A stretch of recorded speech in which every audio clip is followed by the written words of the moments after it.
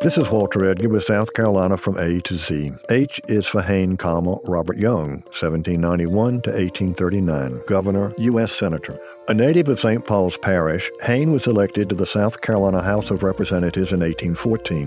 In 1822, the legislature elected him to the U.S. Senate. By the late 1820s, Hayne had become an advocate of states' rights. Re-elected in 1828, in 1830, Hayne had a historical 2-week-long debate with Daniel Webster over slavery, Western lands, the Constitution, and nullification.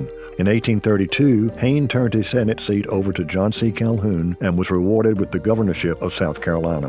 When Congress passed the Tariff of 1832, Hayne advocated a state nullification convention. He then presided over the body which voided the tariff in South Carolina. After the Compromise of 1833, Robert Young Hayne finished his term as governor, working to reconcile nullification factions within South Carolina.